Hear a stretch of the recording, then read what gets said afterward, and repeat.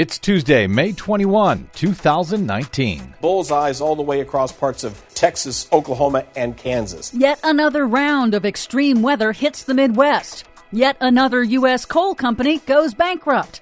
BP and Shell lobbying for a carbon emissions tax. But there's a catch. There's always a catch. Plus, this is a big, bold, ambitious plan because we're a big, bold, ambitious nation. 2020 Democratic presidential hopefuls Governor Inslee and Senator Warren unveil ambitious climate policies. All of those ambitions and more straight ahead. From BradBlog.com, I'm Brad Friedman. And I'm Desi Doyen. Stand by for 6 minutes of independent green news, politics, analysis, and snarky comment. They're coming after our hamburgers, Congressman. They want to take away your hamburgers. This is what Stalin dreamt about but never achieved. What are you talking about? That's not Stalin's dream. That is the Hamburglar's dream.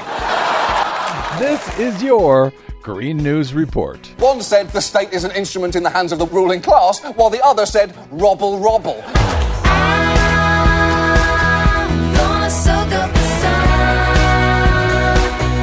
Okay, Desi Doyen, this is getting redonkulous, but more bad news for the Midwest when it comes to weather. Yes, another outbreak of severe extreme storms hit across the Plains state at the beginning of this week. The National Weather Service forecast of tornadoes and flash floods was so severe that in Oklahoma, schools canceled classes and Tinker Air Force Base evacuated all of its aircraft in advance. 67 tornadoes were reported over the weekend in 5 states from Texas to Nebraska. Now, data on the influence of man-made global warming on tornadoes is mixed, but scientists have identified a trend toward more frequent and more powerful tornado swarms since the 1970s. And the Midwest has absolutely gotten slammed this year. One storm after another, flooding for more than a month. This is getting really bad, this climate crisis of ours. More bad news for big coal. Wyoming's Cloud Peak Energy has become the latest high-profile U.S. coal company to seek bankruptcy, citing high debt and weak coal sales. Cloud Peak owes Wyoming counties nearly $15 million in taxes and fees, yet court filings show executives paid themselves nearly $11 million in bonuses this year alone. Of course they did. They need to be able to not pay their workers their pensions after they shut down the company. The Intercept reports that Cloud Peak's bankruptcy filing also shows it was paying climate change denial groups to sow doubt about man-made global warming. That was totally worth it. And of course, as you mentioned, the question now is whether Cloud Peak will honor its cleanup liabilities to the state and its pension and health care obligations to coal miners, or whether it will stick taxpayers with the bill. I don't understand. I thought Barack Obama's war on coal was over. Donald Trump was going to save the industry. Was he lying or something? Meanwhile, oil giants Shell and BP are pouring millions into a new lobbying campaign to get lawmakers to put a price on carbon emissions, with the revenue returned directly to taxpayers. It's part of a proposal from Americans for Carbon Dividends, the lobbying arm of the nonprofit Climate Leadership Council.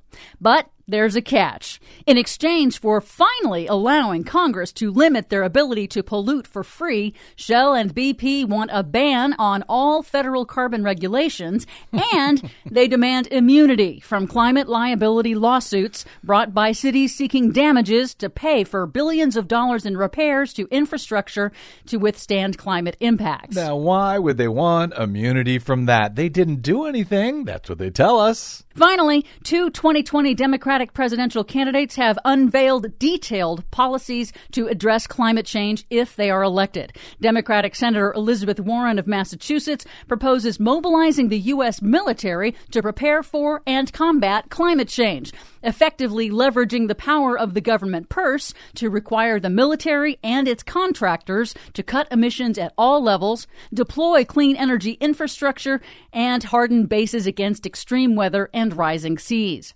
Washington State Governor Jay Inslee rolled out his Evergreen Economy Plan, an incredibly comprehensive policy blueprint to transition the entire U.S. to a low-carbon economy that he says would create 8 million jobs over 10 years. It includes items like a Climate Conservation Corps modeled after the Depression-era Civilian Conservation Corps that built much of the transportation infrastructure we still use today. On CNN, Inslee said that investments in clean energy are the best way to stimulate the economy and create jobs. We have the last chance to rescue our nation from the monster of the climate crisis. And we know we can grow jobs because we're doing it today. Clean energy jobs are growing twice as fast as the rest of the economy. And we need a plan that says not only we're going to the moon, but designs a rocket ship. And this plan is the design for an ability to grow a new clean energy economy with jobs across the United States. For much more on all of these stories and the ones we couldn't get to today, please check out our website at greennews.bradblog.com. Find us, follow us, and share us planet-wide on the Facebooks and the Twitters at Green News Report.